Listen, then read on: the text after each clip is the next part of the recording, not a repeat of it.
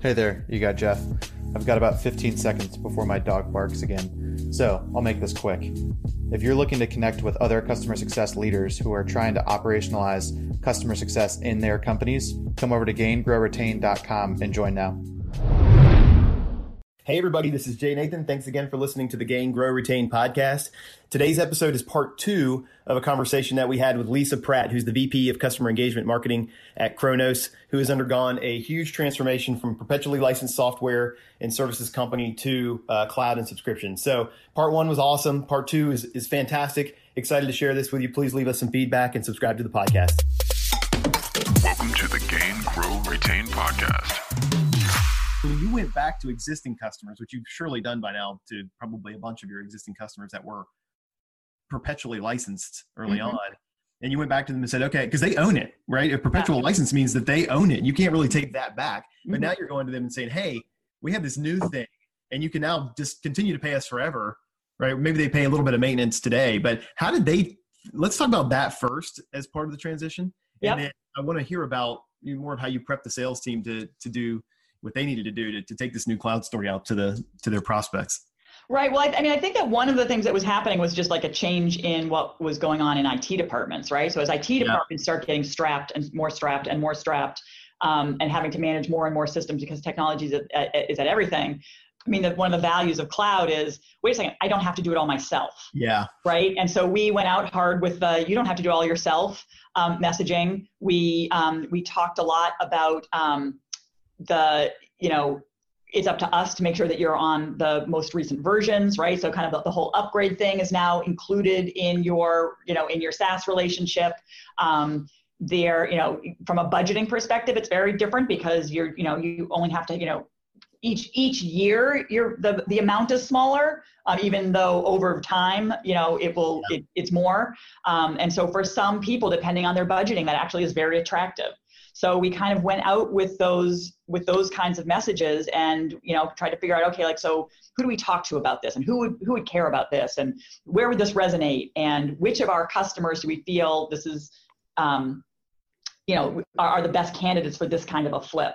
And, definitely it's interesting that, some of it was as the market was evolving. So we knew that this was a better play at the time with small businesses rather than, we have huge companies who are so let's start there. I think we just kind of looked at the advantages of cloud and knowing that people were starting to dip their toe in the water in cloud, and we just went out hard with the message. The thing that just went through my mind there is that this is yet another really good timing thing for Kronos. I know. Cloud, to your point, IT was seeing the benefit of it. So you actually sort of had this magical moment where you could say, hey, this is actually better for you to hop over to this. You actually get incremental benefit for paying us, differently moving forward and probably a little bit more. Yeah. And then the luck kind of continues in that now as the business has morphed from kind of just workforce management to human capital management. Yeah. And our buyer now has morphed into more of the HR buyer, right? Because now, people are often the most expensive part of your business. And so recognizing that there's this whole movement around you need happy employees in order to have happy customers. And so our software plays into that. And, this is what we offer has become a little bit more of a strategic buy. It's not just about punching in and punching out. It's about being able to honor, a variety of schedules to help with work-life balance. So as that has morphed, our buyer now is more kind of some of the, HR and payroll and some of the business folks. Right. And for them, this whole we have a relationship in the cloud, and this is not, I'm not authorized to buy IT software licenses, but I can explore this solution that's out there. So just as our buyer has moved to the business side, actually, that also has helped with the, this being a cloud solution. Not that IT isn't involved. I don't mean to suggest that, but Kronos has definitely benefited from some fortuitous timing. Yeah. Well, so that actually dovetails nicely into the sales aspect of it, because IT is still involved, to your point, but it's more of a data security play. It's more of a, procurement strategy play in the enterprise. So I'm sure your sales team had to change the messaging certainly had to change, but how did you get the team up to speed to deal with that transition? Yeah. So obviously a lot of training, a lot of enablement. Yeah. We had some so early on in the transformation, one of the things that we did is we put together an interactive playbook, right? So also for us, our processes, everything from who approves what, to what T's and C's do we, all of that stuff was obviously had been built for on-prem. So we put together an interactive playbook. So if you're selling this, click here. Okay, that click leads you to here's the T's and C's you want to try to negotiate. And if you get to this point and you want, okay, now you need to get approvals, click here. It tells you who can approve to what levels. And choose your own adventure book. Exactly. And okay, now you're on pricing, click here if you're doing cloud pricing, because you have different discounting that we're allowing versus on-prem. Yeah. So we built out an interactive playbook just as step one, because I will say our sales process is much cleaner now, but at the time it was not optimized for SaaS. And so we're like, all right, we're not in the position to completely scrap our sales process, but we do need to make it easier to find what you need. So that was kind of our temporary solution. The other thing we did is we built a cloud sales overlay team. So we had a small team of people who were aligned with our different sales verticals, who were deep experts in the nuts and bolts of cloud and in the nuts and bolts of the implications of the security implications and the terms and conditions or implications and all of that. And so a salesperson could get to a certain point and then pull in the overlay team to really kind of be that highly credible, yep, we know, here's what you're going to need, here are the implications. Yeah. So that was how, and we still have the cloud overlay team. I would say that as our sales team has gotten more savvy about selling cloud, they now are kind of using the cloud overlay team for some of the bigger, more complex deals. The last thing that is really part of this document that we've been talking about is your metrics. So it seemed like that was a whole work stream in and of itself. And I love the table in here that talks about the outcomes and operational metrics and then your financial metrics. But yep. How did you even start? Yeah, that was a tough one. It was a tough one because we knew from doing lots of research and reading, and what our kind of the upfront consultants had told us was that we were measuring our business based on kind of the old business. And there was this whole other realm of metrics that we hadn't heard of before, like ARR, right? And annual contract value and things that were not even on our radar. So first we had to learn about them. And then we were trying to figure out, like, how do we even measure those? And some of them, there are some nuances in the definition, but some of it is just like, we didn't have the data to do it. So there was that piece of it. Then there was the,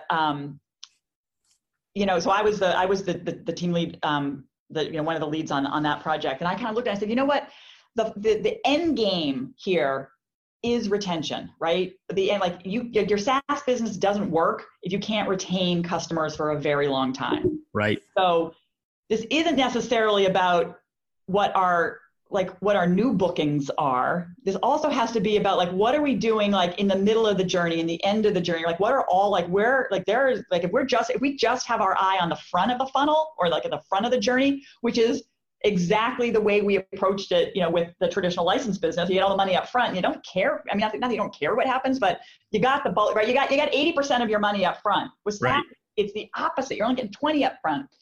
So I was really careful, and the team that worked on it was really careful about, this isn't just about replacing traditional license bookings with, an ARR or an annual contract value metric. This has got to be, how do we know across the entire journey whether or not we're going to be able to retain for long enough to be able to take advantage of that hockey stick in revenue that doesn't come for a couple of years.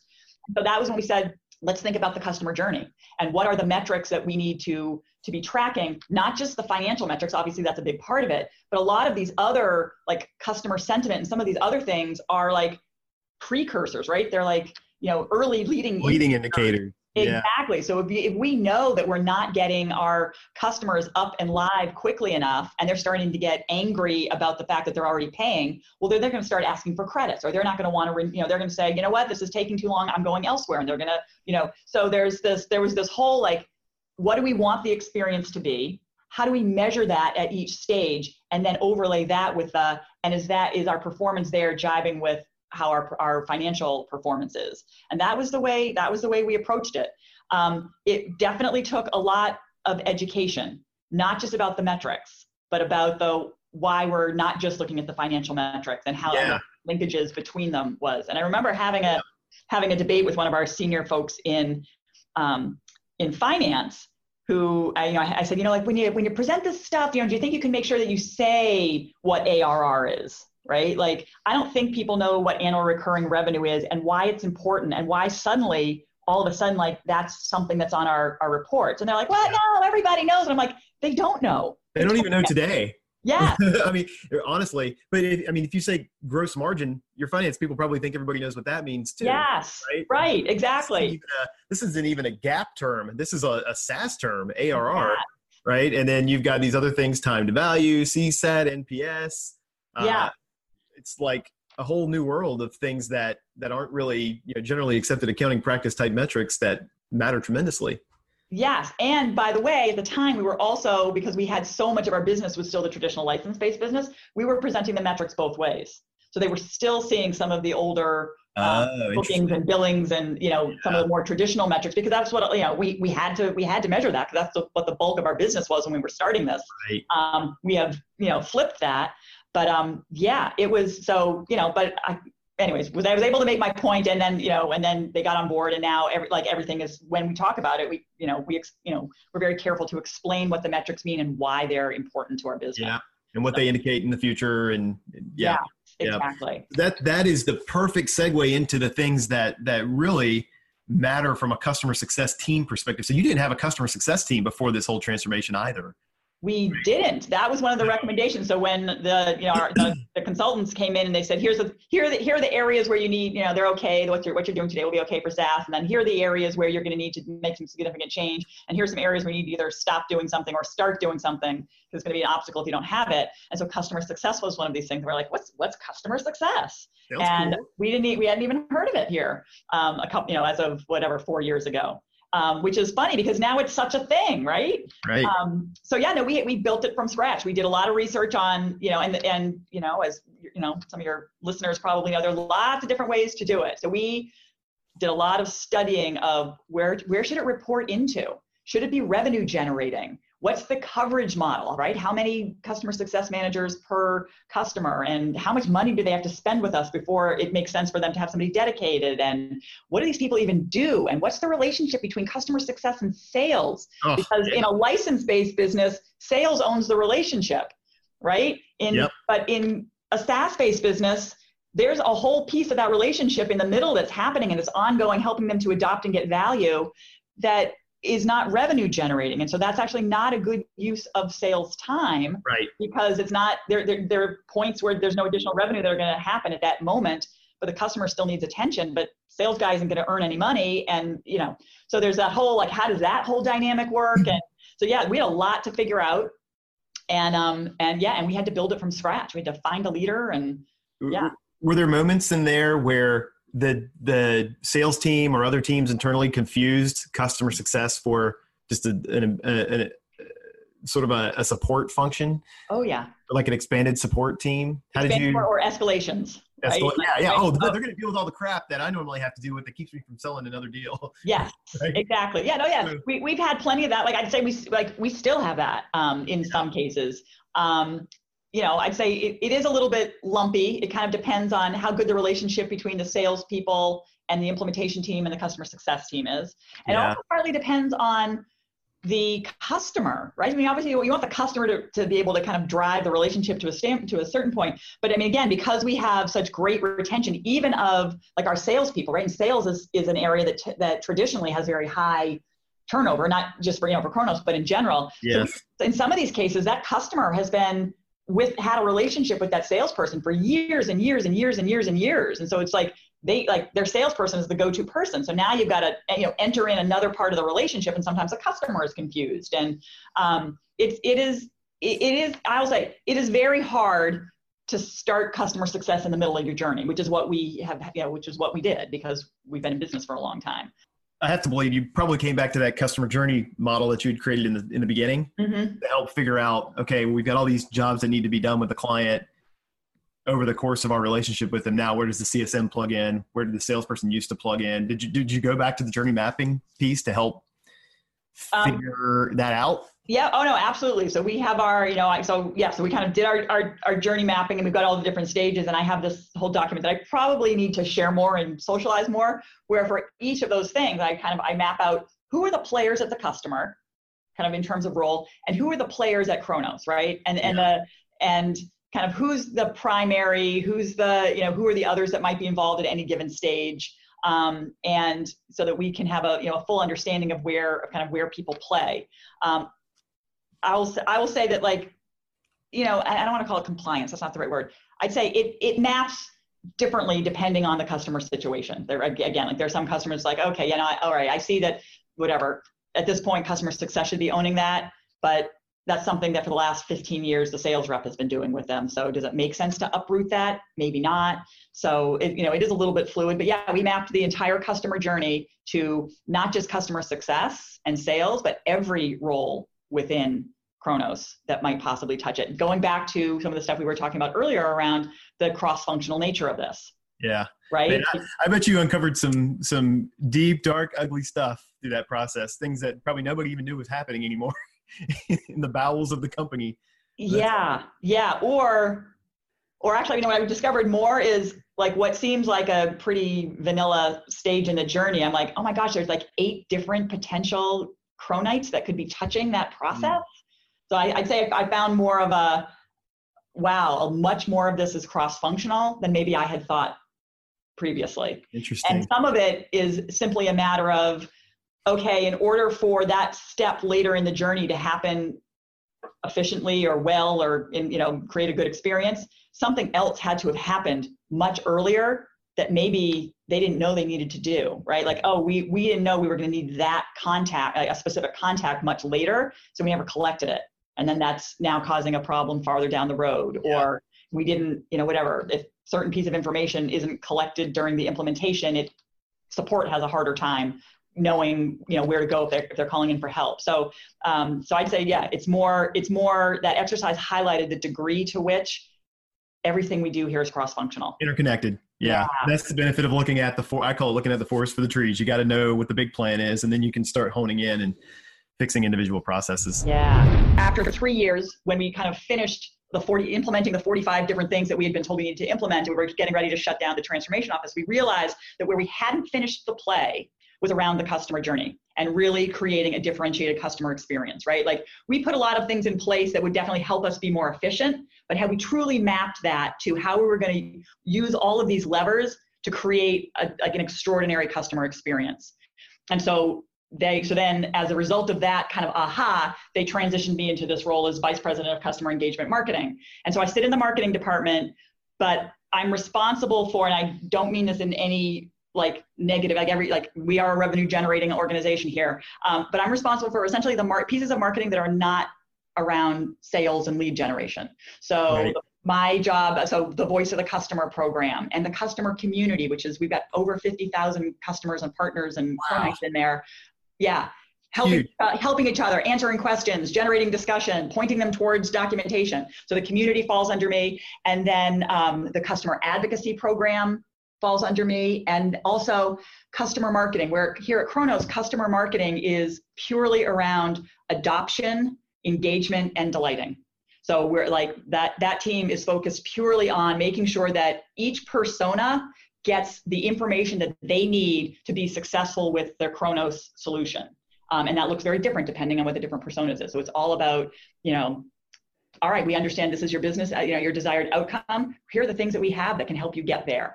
And then also the delighter piece, which is all around just reminding customers that we are thinking about them every single day, and not just when we're trying to engage them in a sales cycle. We're always thinking about them, and we care about them, and we're always thinking about their success. So those are the pieces that fall under me. And so I think I kind of like to think of it as like the kinder, gentler side of marketing. And so, yeah, I have the pleasure of helping our customers from a marketing perspective, just, be successful every single day. Yeah. Well, I think it's a big part of customer success too, is having that drumbeat of communication. I love what you said about we're thinking about you all the time, not just when we're trying to get you to buy something new or adopt a new feature. It's like, we're always thinking about your success. And a lot of times you can't have that across the board with just a customer success team you can't have enough consistency there and enough coverage there of your whole account base. And that's where marketing and automation and all these things come in to help provide that tide that lifts all the boats. Yes, and to be clear, customer success is a huge partner of mine. So like, well, I'll talk to customer success and like, okay, what are you hearing from customers? What is your strategy? What can marketing do to help automate that? Okay, what is the messaging? Like, we'll help you write messaging. We can help you. So I work very, very closely with customer success to try to help them from a marketing perspective, get their strategy and messaging out there as well.